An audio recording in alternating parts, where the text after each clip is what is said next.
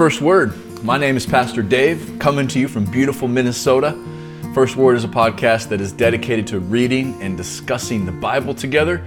First Word is a great place to begin your exploration of the mysteries revealed in the Bible. So let's dive in.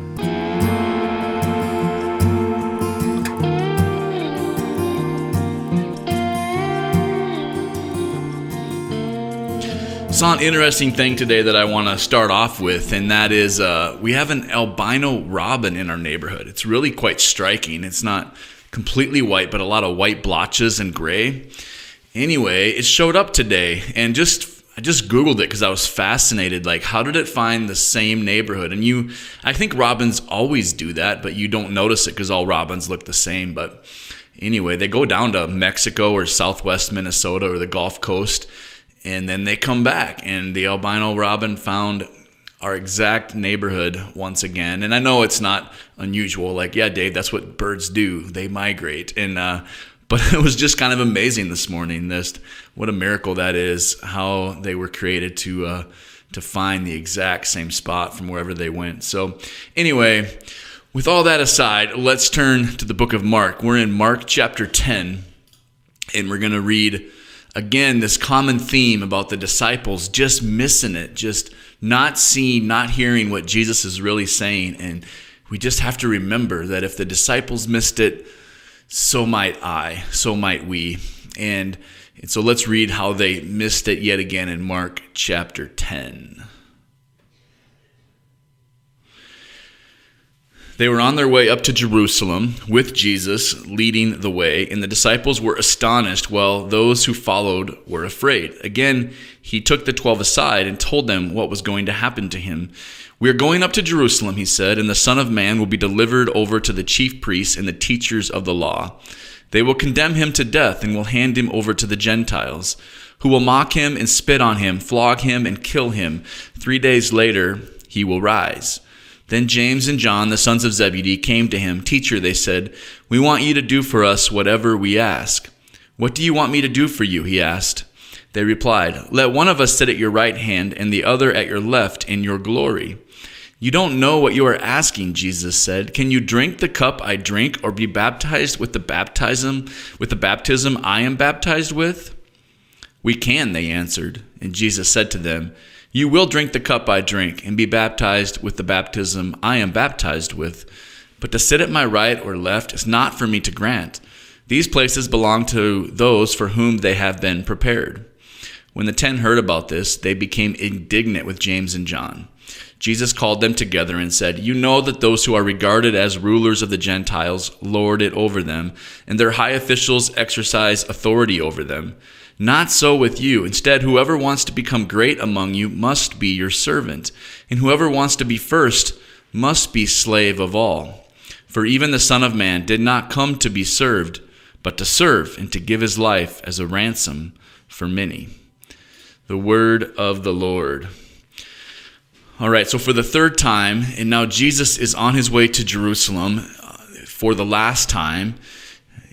So the triumphal entry is right away in Mark 11, and he predicts his death again. He pulls the disciples aside and predicts his death. And then right after that, James and John ask to be at his right and at his left. The kingdom of God, it's about fighting evil, but we fight evil, as I read this week, with submission and servanthood and sacrifice.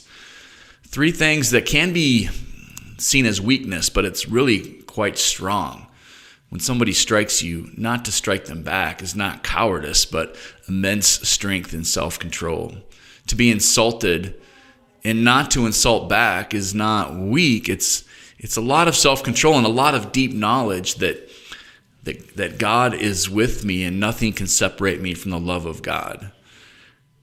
Greatness is something to be achieved, but greatness is not how the world defines it. And that's such good news that we can say to people that you can all be great. One of my favorite verses is in Psalms 147.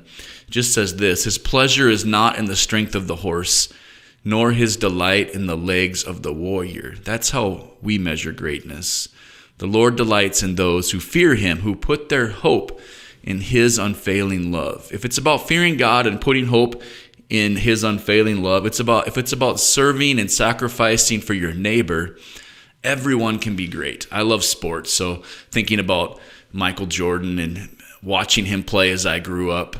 But you know that it's a team that wins. And I was trying to think on the Bulls teams, and he won so many championships, but on some of the best teams, who was the first man off the bench?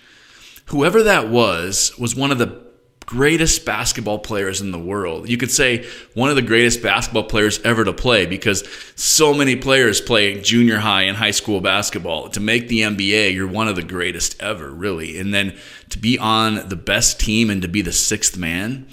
But I don't remember who that was. And he was one of the greatest. Elgin Baylor just passed away. Like, I know that name because I love basketball so much, but all of this is so fleeting. And in God's eyes, he says, if you want to be great in the world, you've got to be exceptionally exceptional. But if you want to be great in my eyes, you just have to fear me, to put your hope in my unfailing love, and to serve your fellow man.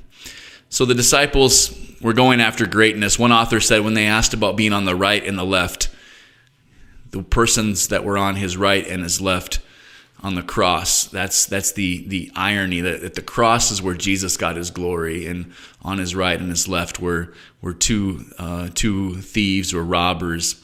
And then after this question of greatness, the other disciples were indignant. And the question is, were they mad because James and John had it so backwards?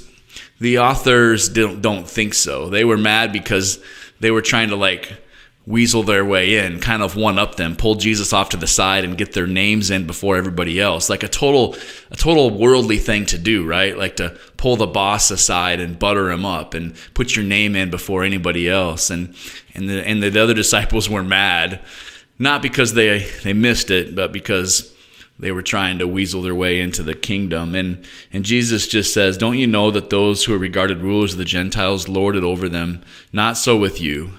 Whoever wants to become great among you must be your servant. Whoever wants to be first must be slave of all.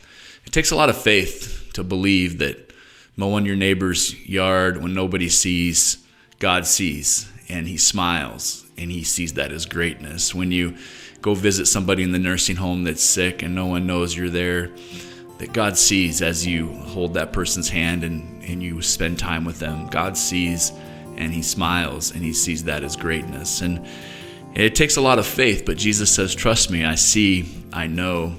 This is how you become great in the kingdom.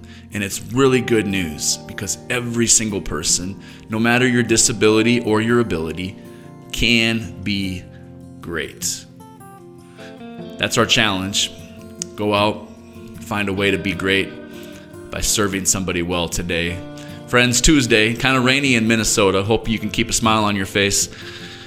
The Lord bless you and keep you. The Lord make his face to shine upon you and be gracious to you. The Lord turn his face toward you and give you peace. It's good to be with you. We look forward to being with you tomorrow.